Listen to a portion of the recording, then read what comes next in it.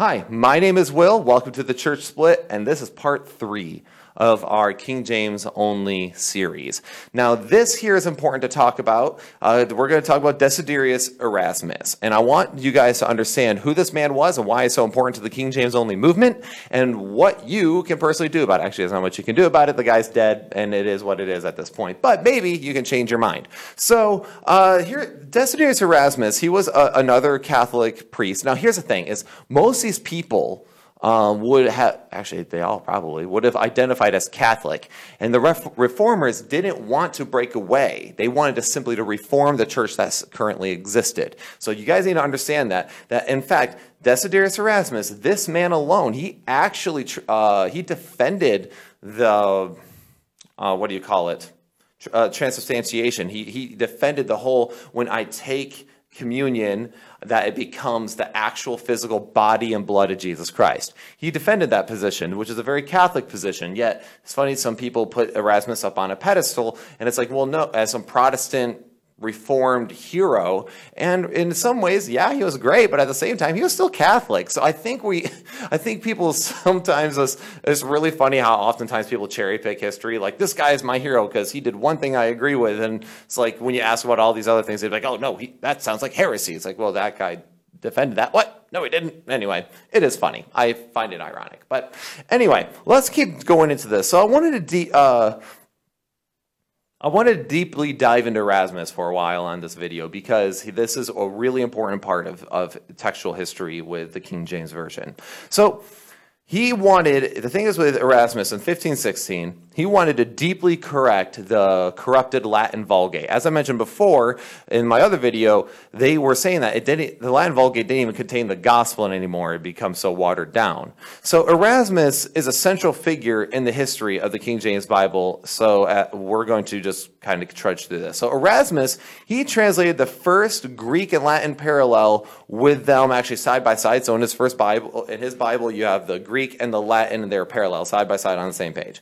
In order to avoid the corrupted Latin Vulgate, though, he actually rendered his own fresh one from less than a half a dozen Greek and Hebrew manuscripts, in comparison to thousands we have today, which is an important point later. But he had about a half a dozen Greek and Hebrew manuscripts, and he actually, so not only did he compile them into a singular text and compared them to each other and put them together just for one book in a Greek and Hebrew sense, but he also translated it into Latin so that way he could have them side by side. So he basically hit a reset button on the Latin. So Erasmus really focused on the importance of the Greek language and understanding what the Bible was originally written in. Now, things to understand with Hebrew and Greek. Greek and Hebrew. So Hebrew is a lot more,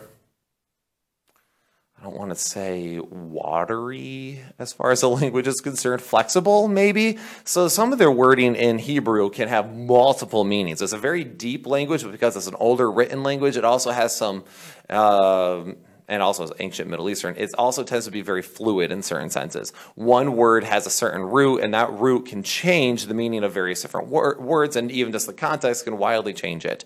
So that's that. And then you have Greek, which is an even more precise language than English is. So you have like two total opposite ends of the spectrum here as far as language is concerned. But Erasmus was very focused on the importance of the Greek language.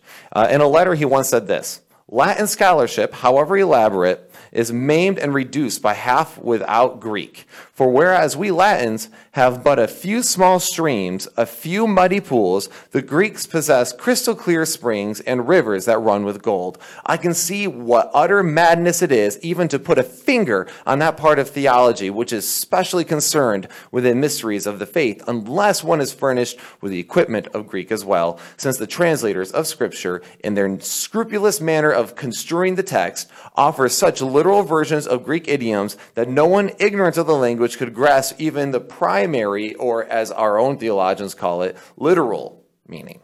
So basically saying the way people translate this is they're not doing it accurately when they're approaching the Greek. And in fact, they're doing so and they're construing it, as he puts it, in a scrupulous manner. So in 1516, Erasmus published what we call the Textus Receptus. Now, I've said that a few times. But the Textus Receptus is Latin for the received text. And now Erasmus, he didn't really have a lot of respect for the Pope, but he was trying to rush to get this Bible out. So he published this in 1516, trying to be the first one to really do this, but this was actually 2 years after the Complutensian Polyglot, say that 10 times fast, came out in 1514. So there's a whole other side-by-side, like this whole other translation, a compilation of the Greek text in the Complutensian Polyglot over here in 1514, and 2 years later, the Textus Receptus essentially came out.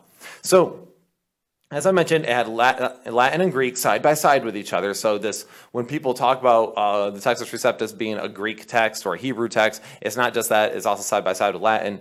And he said this regarding translational processes. This is Erasmus. Now remember, the King James was translated from the Textus Receptus. So he said right here, about translational processes, he says, but one thing the facts cry out, and it can be clear, as they say, even to a blind man, that often through the translator's clumsiness or inattention, the Greek has been wrongly rendered. Often the true and genuine reading has been corrupted by ignorant scribes, which we see happen every day, or altered by scribes who are half taught and half asleep. Now that is some shade being thrown around, calling them half taught and half asleep, and he calls them ignorant scribes. But here's the thing. Ignorant scribes have always been around. In fact, we're going to talk about that a little bit with the Anglicans who translate the King James, but they were actually not that fluent in the Koine Greek side of things. So a lot of ignorance is in scribal work, and that's okay because you're going to have that. People aren't going to be as skilled in it, but they probably don't belong, translating Bibles for the general public, okay? Or it also says that they have been altered by scribes. And this has been something that's happened all throughout history because scribes go, ooh, it seems like this, when I'm copying this, it seems like this is missing this, I'm just going to add it myself. Or, I don't think that this isn't in some of these, so I'm going to remove it. And so you get scribes kind of playing with some things once in a while.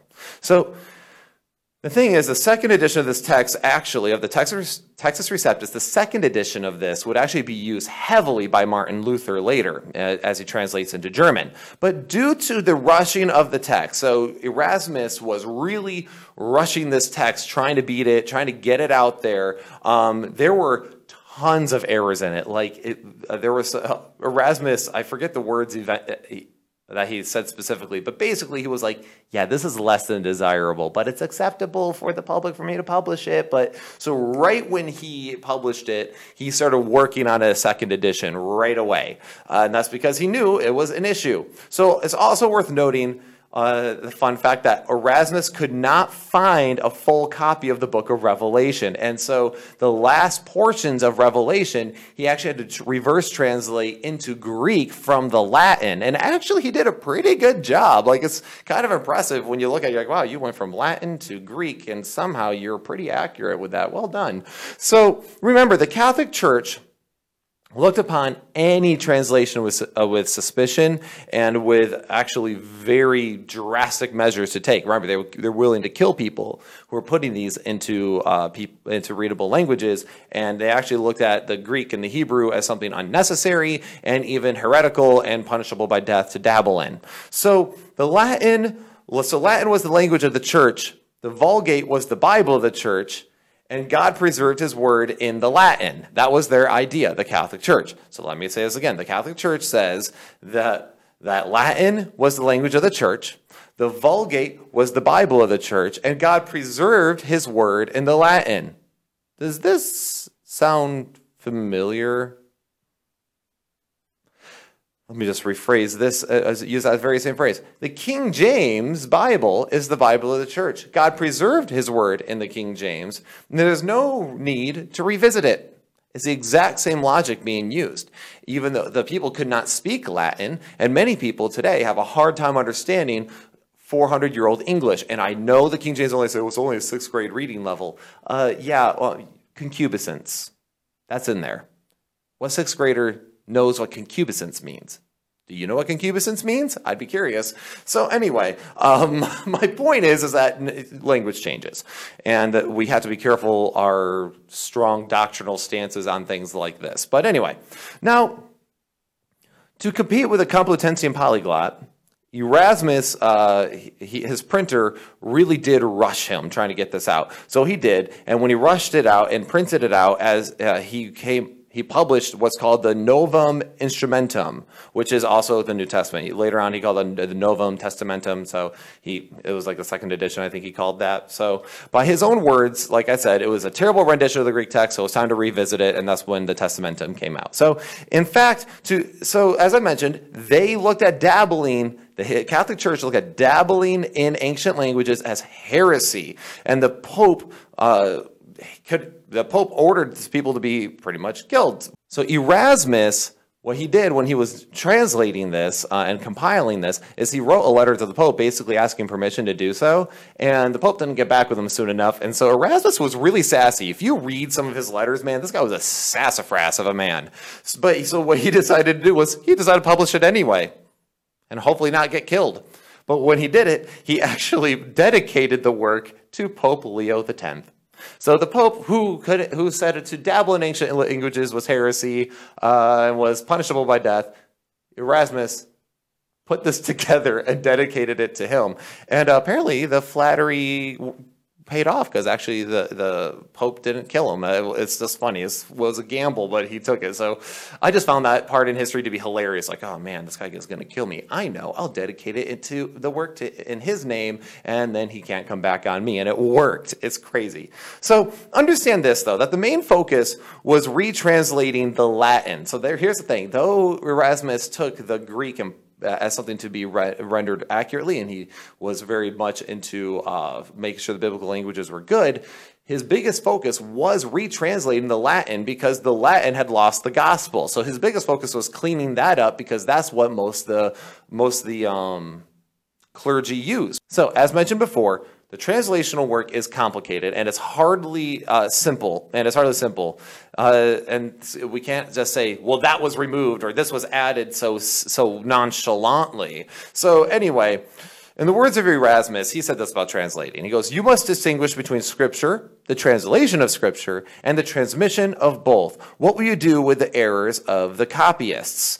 So, and here's the thing. He brings a really good point. So there's Scripture, which are the manuscripts that we have, and then we have the translation of Scripture, which is from one language into the other, and the transmission of both and how they both got there. Like, okay, were these how many copies are these, and all these different things. So and then he goes, what we do with the errors of the copyists, and here's the thing. There are errors in copies. Even in the majority text, there are errors. And how do we know they're errors? Or how do you know there's an error if they all have errors? Well, the thing is that where a lot of might have an error in one area, the next 500 manuscripts will have the right rendering in that one spot. So if there's a misspelling or a punctuation mark, which is the majority of the variants, then those there are just these minuscule little things that not to be really worried about. But if I handed a whole class of about 50 people a chapter of a book, and I said, copy it, word for word, I will find errors in different people's, but not everyone's going to miss the E and the in the same spot, right? So that's the idea of what happens with errors of the copyists, and that's what Erasmus was trying to say. What are you going to do about this? We need to talk about it. We need to compare and actually do our due diligence, but the Catholic Church didn't want to. And oddly enough, Jerome, who was the one who translated the Latin Vulgate, was beaten down actually for altering the Word of God originally. And what's funny, so he was beaten down for, changing the Word of God. Augustine was not thrilled. And then he made the Latin Vulgate, and then eventually the Latin Vulgate became the only thing that people would ever use. And then Erasmus comes along, and they tell him that, nope, they beat him down for changing the Word of God. And this is something that we see that happened with attacking the Geneva Bible, and then the KJV, and blah, blah, blah, blah, on and on it goes. So this is what happens with people beating people down for translations and for overall putting things together, so to speak, when you're translating, you're compiling.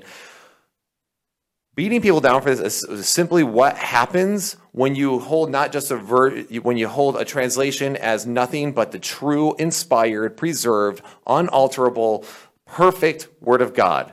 And this becomes deeply rooted in tradition. And it's something you have to be careful about, and it's something we have to watch out for. And that is why I say a lot of times King James onlyism borderlines idolatry, because your spirituality, your spiritual health and spiritual growth is based on your intellectual understanding and your intellectual loyalty to a particular translation, and not necessarily to the Savior who preserved all these manuscripts. So we have to be careful where we're putting this. So traditional dogmatism only happens when we focus on such things and make such wide claims as this is the only Word of God. So, and I'm not saying that, by the way, that I'm not saying that that we don't have the Word of God. I'm saying when you are saying that you don't even acknowledge the translations, or the fact that there can be other readings of this, or maybe a more accurate way to say this, when you are doing that and avoiding that actively, you are contributing to the idolatry of the King James Bible or other similar things. So the next is, so let's continue the history lesson, okay? So now we have, maybe you remember these names, Martin Luther and William Tyndale. And Martin Luther hardly needs an introduction. He kind of got a head start on all the other reformers, and on October 31st in 1517 took his 95 Theses and nailed them to the Wittenberg church door. So here's the thing.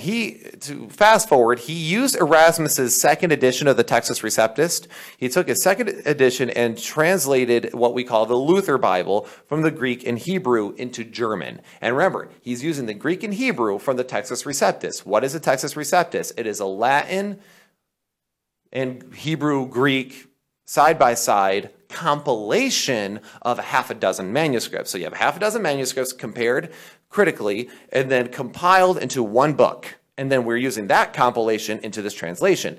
This is not unheard of. In fact, you might have heard of the Nestle Allen text. That is one of those compilations where people took a bunch of things, compared them, compiled them of what's accurate, and then put them in a book. So then we have William Tyndale. He wanted to use the text to translate it into English. So he wanted to use this particular Textus Receptus to translate it into English, and it is the very first English translation in history. This is another misunderstanding. A lot of King James onlyists believe the King James Bible is the very first English translation. It's not. Okay? Long story short, he succeeded, and the Tyndale New Testament was printed in 1525. Okay? So now he's continuing on, and he succeeds in printing this Bible. Later on, the entire Bible of his that he put together was finished and translated by Miles Coverdale. Miles Coverdale is a very big name to understand, and he finished his work of the English translation in 1535. And now, so basically, Tyndale had put together most of the Old Testament, and it was Miles Coverdale who ended up finishing it. So then we have this wonderful man called King Henry VIII.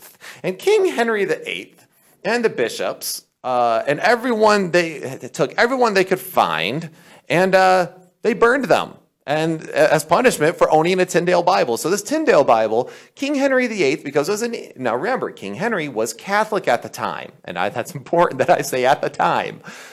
He was Catholic, so anyone who owned something in English or dabbled in the ancient languages could be killed. So he had all killed. He burned all the Tyndale Bibles, and actually to this day, there's only two original Tyndale Bibles around. So but the thing is that as he did this, trying to discourage the public from getting the English Bible, it actually only sparked more curiosity from the people. It's funny how that works in church history. The more you try to beat down the church, the more the church just continues to grow.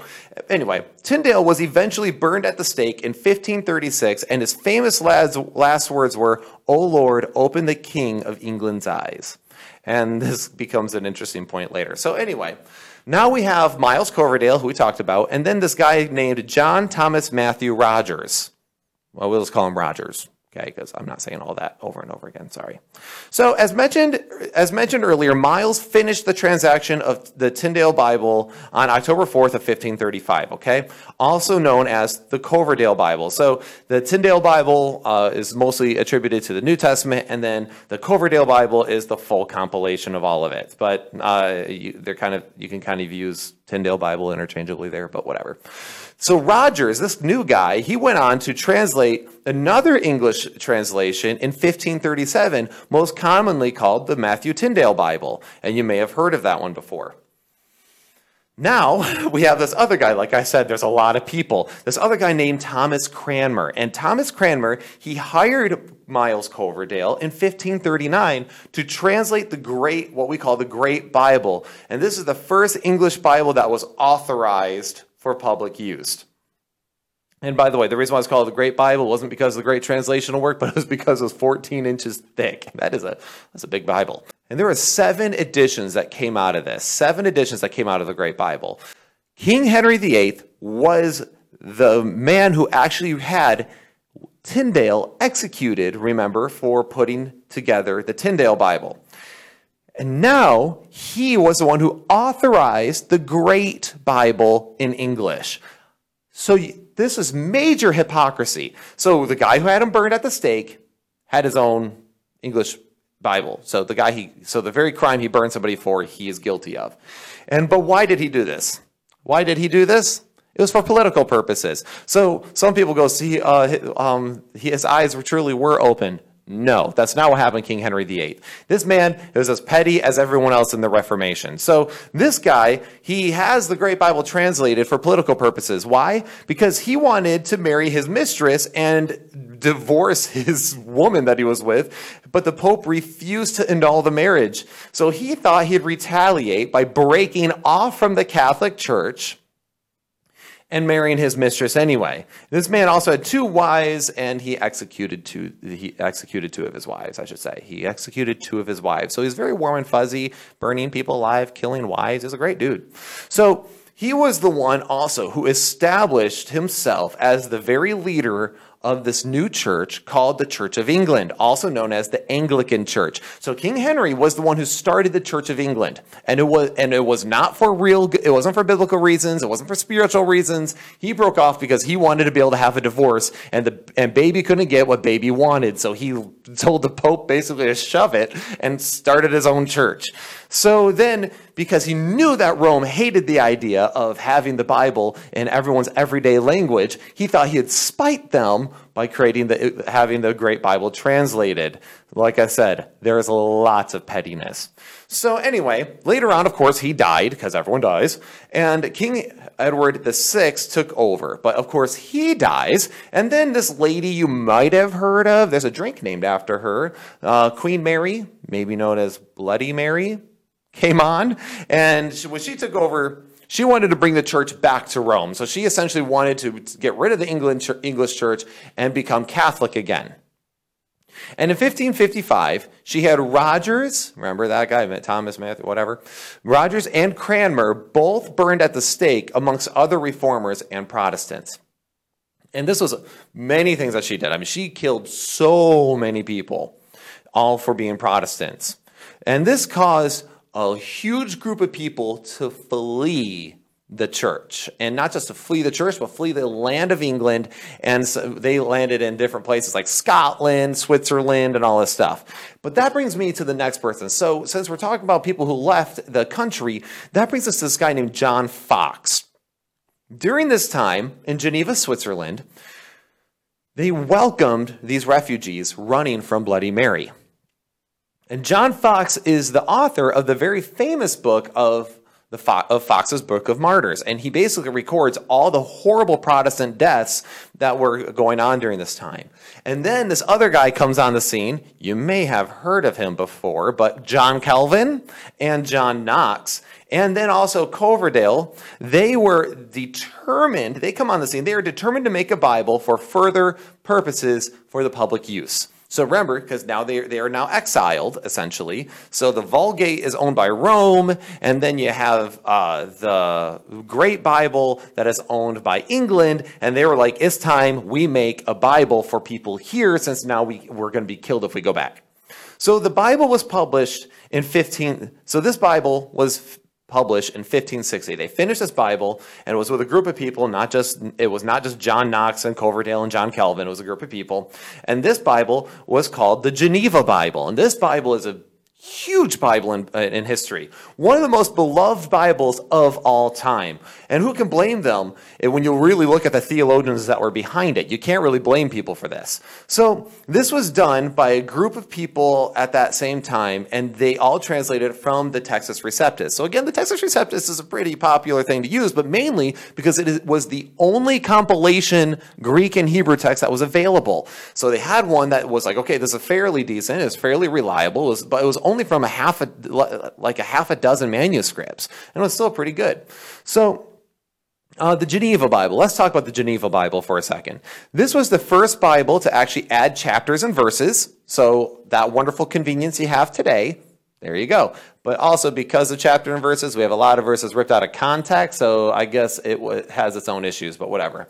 So there was also dozens of marginal notes in this thing. So you would have your Bible, and then on the sides, you had all these different notes of different translations, and then the theological thoughts on it. This is where John Calvin wrote a lot of, his idea of basically of tulip, the depravity of man, the limited atonement, all these things. So this is really where the Geneva Bible actually was largely a Calvinistic Bible, but it was also very popular. So there were dozens of marginal notes, and as I mentioned, they noted other translational options here, textual variants, things along that nature. Now it's funny because this is what the Geneva Bible had, all these marginal notes of textual variants and stuff, and those textual variants and those footnotes and those marginal notes are criticized by many King James onlyists today in modern Bibles. They go, so the Geneva Bible, which preceded the King James, had all these types of things in it, and that was revered for it. And now today we have King James onlyists who attack that ideology because they're going, well, how can you,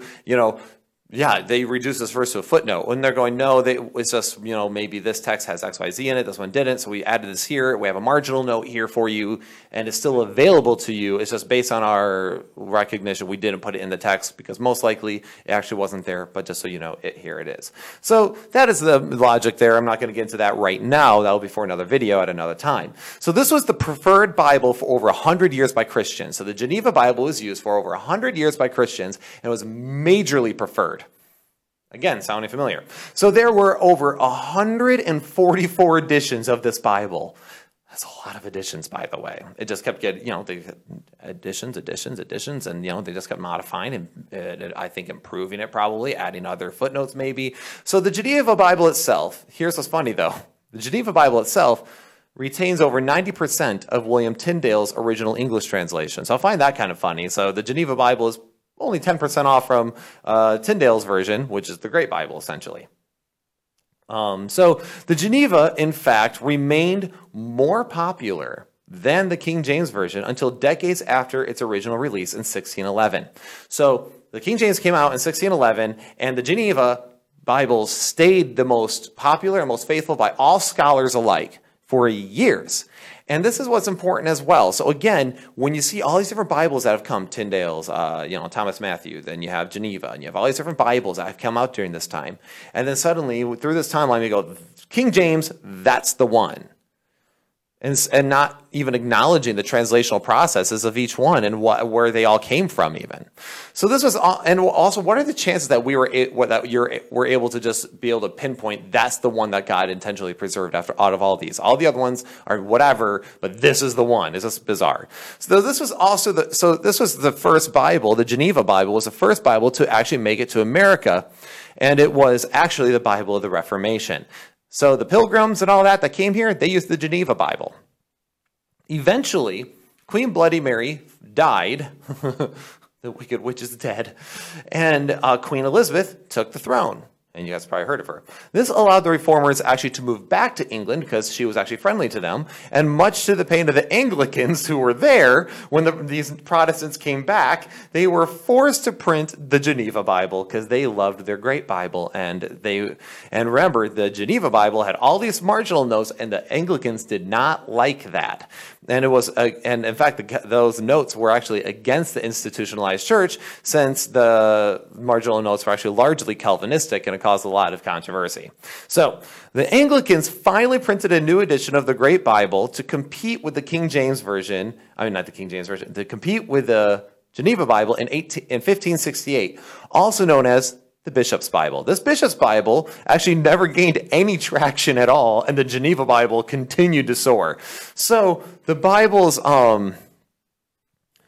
So this Bible was revised in 1602, the Bishop's Bible, and is known as the rough draft of the King James Bible. And now keep in mind that the Apocrypha was also included in the Great Bible and the original 1611 King James Version. So now let's hop into the big one, the King James I of England. So upon Queen Elizabeth's death, Prince James VI of Scotland becomes King James I of England. And the Protestant clergy approached the new king in 1604, and they announced their desire basically to start a new translation from the they had the Great Bible, then they had the Bishop's Bible, and they're like, no, we want to do another one basically to compete with the Geneva Bible and to better represent the Anglican Church, the Church of England, and to remove all these controversial marginal notes and only have like reference notes, like which you have probably in a reference Bible where it tells you where you can find other things. So this new translation was to replace the Bishop's Bible, which was first printed in 1568, and they knew that the Geneva version had won the hearts of the people because of its excellent scholarship, its accuracy, and the exhaustive commentary that came along with it. Much probably like the study Bibles you have today. They're very popular, so it was kind of hard for them to go here to resist this. Also, again, they wanted something to represent the Anglican Church.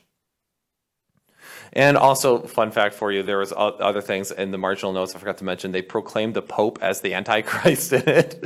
And all sorts of shade was thrown at the Catholic Church in the marginal notes. So it's really funny because these reformers were, as I said, they were very sassy. Lots of blood in the history of the Bible and lots of sass, okay? So essentially the leaders of the church desired for this Bible, a new Bible for the people with scriptural references only for word clarification and cross-referencing. So what's funny, though, is that many Reformed Presbyterians today, Reformed churches and Baptist churches, who all subscribe to Calvinism or Calvinism light in many ways, trust the Anglican Church's translation of the KJV, because that's the thing.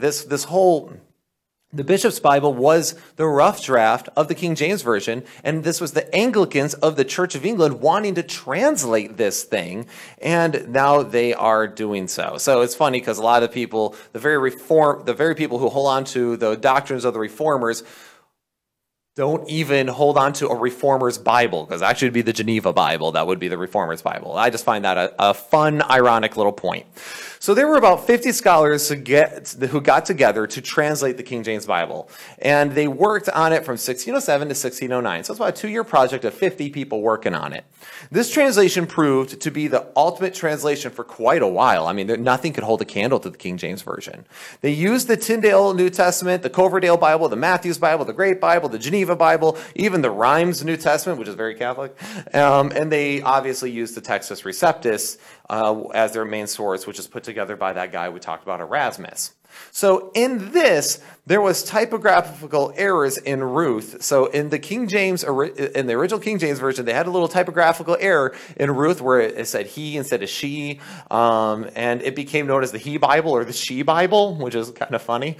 There's a few times that happened in history where like one of them was called the Britches Bible or whatever. So this is good times. But anyway, so in 1611, the Pulpit Bible was finally published, this big King James Version, and it was 16 inches tall, which definitely made the Great Bible seem smaller in retrospect. But this Bible took revisions and decades to finally surpass the Geneva Bible. And that's the irony of one holding to one over the other, is the fact that they held on to the Geneva Bible for so long, people wouldn't let go, and over time, finally, King James takes over, and nowadays we have the King James, and everyone hates the other versions. I just find it really kind of ironic and kind of funny. So, but there was multiple revisions to the King James. That's what people don't understand. The version you have today is a 1769 version. It's not even the 1611. It's hard to get a hold of a 1611 version without spending hundreds of dollars. And I found some for like, I think there was one set I found for like $35,000. So it's really hard to get them. But many Protestants use this the King James exclusively, and it's not even a Protestant translation. It's from the Anglican Church. And in fact, these Anglicans actually killed many reformers. So also some of the things like people will criticize of some of the translators of the NIV. I think one of them, they talk about always being gay and all this, and they criticize it, like, yes, the gay Bible. But what's funny is that there's a lot of rumors about King James I, who gave the order for the King James, and there's a lot of talk that he very possibly was a little frisky with the men, so to speak. So again, contradictions and hypocrisy everywhere. But many today are largely ignorant of their own history of the church and unaware of the Geneva Bible, which is textually 95% the same as the King James Version, so interesting enough, but 50 years older than the King James Version, and not influenced by the Roman Catholic Church with the Rhymes New Testament at all, and that the King James translators admittedly took it into consideration. So it's just really interesting. Also, in the first edition of the King James, there actually was missing some of the verses, like the one in 1 John where it talks about the Trinity and all this stuff. There was a lot of things that were not in that first edition that King James onlyists today would have burned it alive for, like we see them doing today.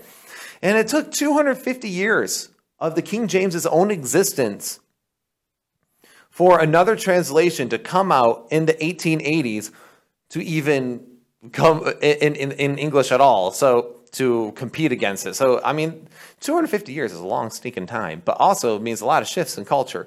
So this is known as the English Revised Version. You may have seen this on shelves even. You can get an English Revised Version, but most likely you'll have what it came from. So also it's worth noting that the versions in print today of the King James Version are actually, as I mentioned, the 1769 Revised Oxford editions.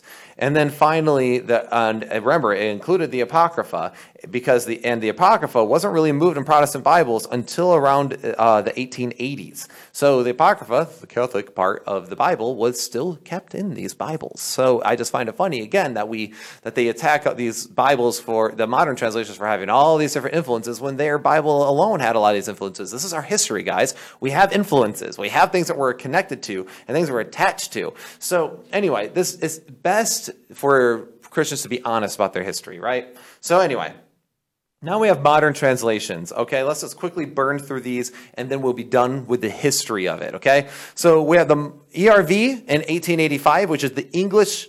England finally retranslated the Bible from the King instead of just the King James, and had the English Revised Version. The New Testament was finished in 1881. The Old Testament was in 1895, and the Apocrypha happened afterwards.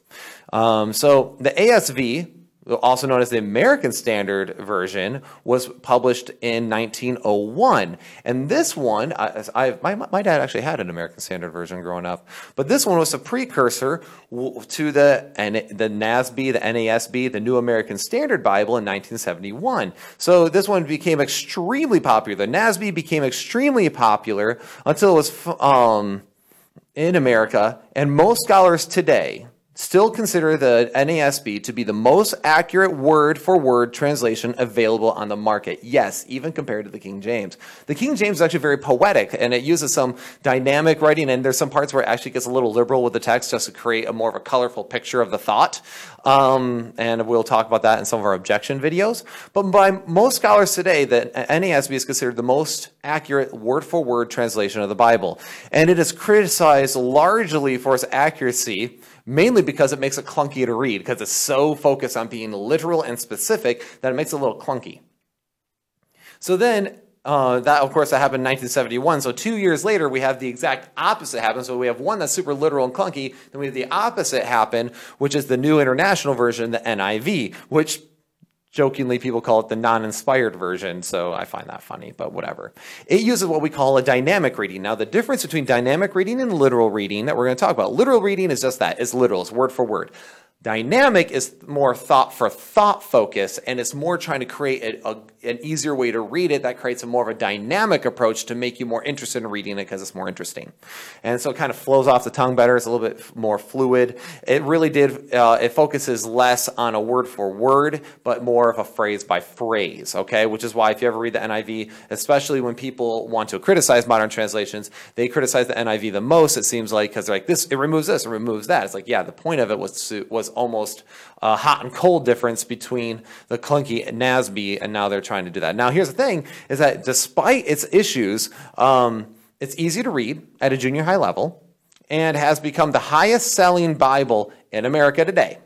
And most junior high kids and young kids, it's a really good place, I guess, for them to start, or new converts, where they're not dealing with a lot of other things that can come along with studying the scriptures. So it is usually welcomed by young ages and new converts primarily, but again, it's a thought for thought, not a word for word. But then in 1982, we have this other thing called the NKJV, the New King James Version. The New King James Version was really trying to just cash in on those King James onlyists, and by removing the these and the thous and trying to add the yous and just that's it. Problem was that it wasn't a big enough change for copyright, so they had to make further changes, which now many King James only advocates criticize it, and many of them call the New King James now just a commentary of the Bible as opposed to the actual Bible. And again, remember, we have multiple Bibles in history. Keep in mind, we've talked about multiple Bibles leading up to the King James, and now we have multiple Bibles coming after the King James, and we go, nope, that's the one. It's interesting. And then obviously in 2002, we have the one I use on this program, which is the English Standard Version. This version actually pulls from multiple textual references too, not just one particular vein of texts, which again, we'll talk about the vein of text in another video.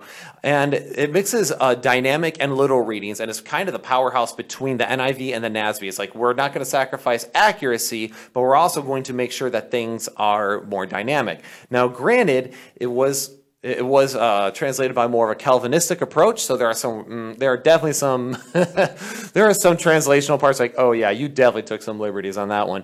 But the Anglicans did the same thing, and they had their own theological biases in the King James, which I'm going to create a list in another video.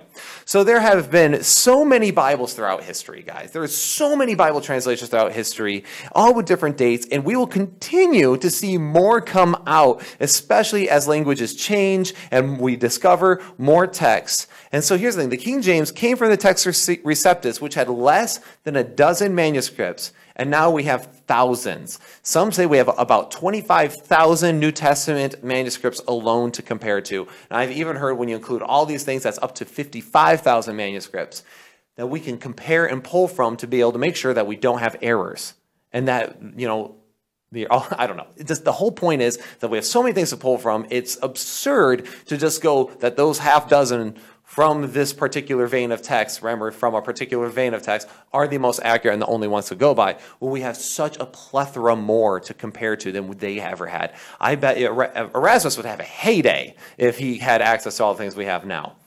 And so we have more to compare to now than Erasmus could have ever dreamed of, or that Martin Luther could have ever dreamed of, etc.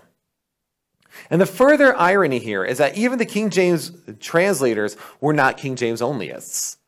Yeah, okay, ready for that? They're often left out, their document called The Translators to the Readers, I encourage you to read the full thing, they state this, and bear with me here.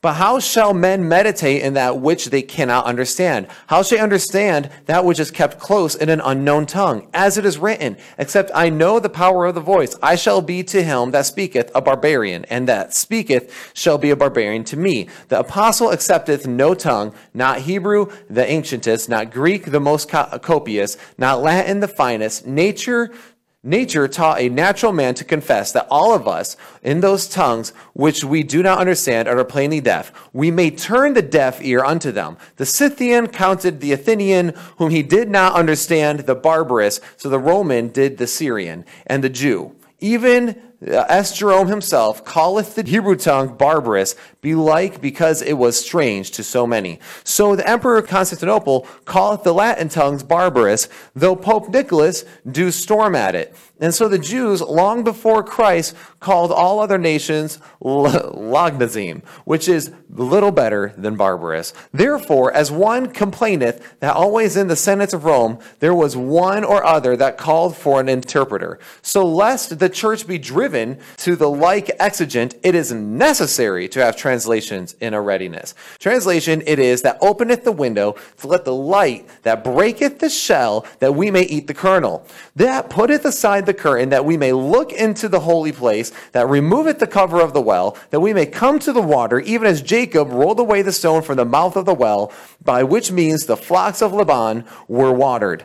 Indeed, without translation into the vulgar tongue, the unlearned are but like children at Jacob's well, which was deep, without a bucket or something to draw with, or as that person mentioned by Isaiah, to whom when a sealed book was delivered with his motion, read this, I pray thee. He was fain to make this answer, I cannot, for it is sealed. Notice how he goes, all these languages are considered barbaric, barbarous in his words, and it is important that we actually use the proper language. These people were not King James only. And notice how it says, it is necessary to have translations in a readiness. And these are the translators of the King James. And they're saying we ought to have them in the readiness. And the issue is that people want to say we can't augment it from 400 years ago, or we can't retranslate it or, buffer it in any way. Well, 1769, really, remember? But you're still calling 400 some odd years-ish into question, and it says right here that it is necessary to have translations in a readiness, which means they ought to be coming out regularly. Why? So that way they're not in barbarous tongues. That way they are in a tongue that is easy to understand. And he goes that way, and he talks about the translation that breaketh the shell that we may eat the kernel. Because the full shell and the kernel within is the full word of God. And what is a translation but the kernel inside? It's like, okay, here's your general meaning, and you don't get the full shell because it's a translation. It's a little complicated, but man, you can still eat the good part. So I hope you understand that there is a basic timeline here to understand in Bibles, and how many Bibles did I mention in this alone?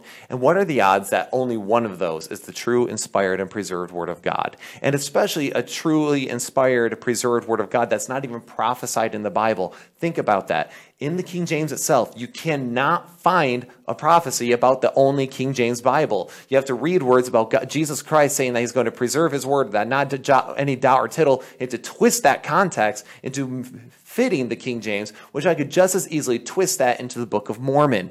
It is important that we don't do that. We respect the context. There's not a singular verse that prophesies such an important Bible, and I find that interesting. And then also, the fact that we don't acknowledge that the very translators of this said that we need a regular translation at the ready. Why? So that way people can avoid the barbarous tongue and they can understand the word of God in their own language. So this is just one tiny little part. And here's the thing, like I said, I was a King James onlyist. And I was actually writing a kid in jail, and I called myself more King James preferred at this point. And I was writing some kid in jail, and he kept responding. He responded back with I sent him 2 letters. He responded back 2 letters. And both times he was asking me for clarifications. What does beseech mean? What does this mean? What does that mean? And I'm like, I'm trying to disciple this guy in jail, and I'm playing vocab lessons on things I don't need to be playing vocabulary lessons with. And once I switched to the English Standard, it actually was very effective, and he came to church and everything. It was great once he got out. But the whole point here, guys, is that there is a lot more to this. And throughout the history of the Bible, we see that no one was ever King James only. People more preferred the Geneva Bible and other Bibles before that. So be careful on what doctrines and what ideologies you hold on to, and how you shift those things, how you shift the Scripture to fit those ideologies. Remember, Scripture is the authority, and you can't be confusing Scripture as the authority as a singular translation. It's a circular logic. It's this whole, all down throughout history, these were all not as good, and then suddenly this one was the best one that ever, God inspired it, God preserved it, God whatever, and it's here, and now the rest are all terrible too. And therefore, this is the standard by which I hold all to. All versions will be held to this version. And you can't do that because guess what? If you compared the King James Version to the Geneva Bible, you would find some major differences. And the Geneva Bible to the Tyndale Bible, you keep finding major differences. Even in different editions of the King James Version, you'd find major differences. And it's because we are ignoring the true history of how amazing it is that God preserved his word. And he didn't just preserve it a little, he preserved it exponentially with thousands of manuscripts. And what we're doing is that we're limiting it down to one little English source, one English translation from one compilation of the Textus Receptus. That's what we're doing. God preserves it so exponentially, and then what we do is we're just bottlenecking it, and then we're actually hurting our argument for preservation of scriptures. And I'll talk more about that in another video about wanting you guys to understand. So anyway, anyway, this has been my final video on this part of the series, which is the history of the English Bible. I hope it was helpful for you. I was clear in my thoughts, and I hope the editing goes well because I think I had some audio and camera issues, but we'll see. So anyway, my name is Will. Please like, comment, and share these videos. Get them around. Help us grow. And if you have any questions, comment below or email us at thechurchsplit@gmail.com. And my name is Will, mentioned again, and have a good day. This has been The Church Split.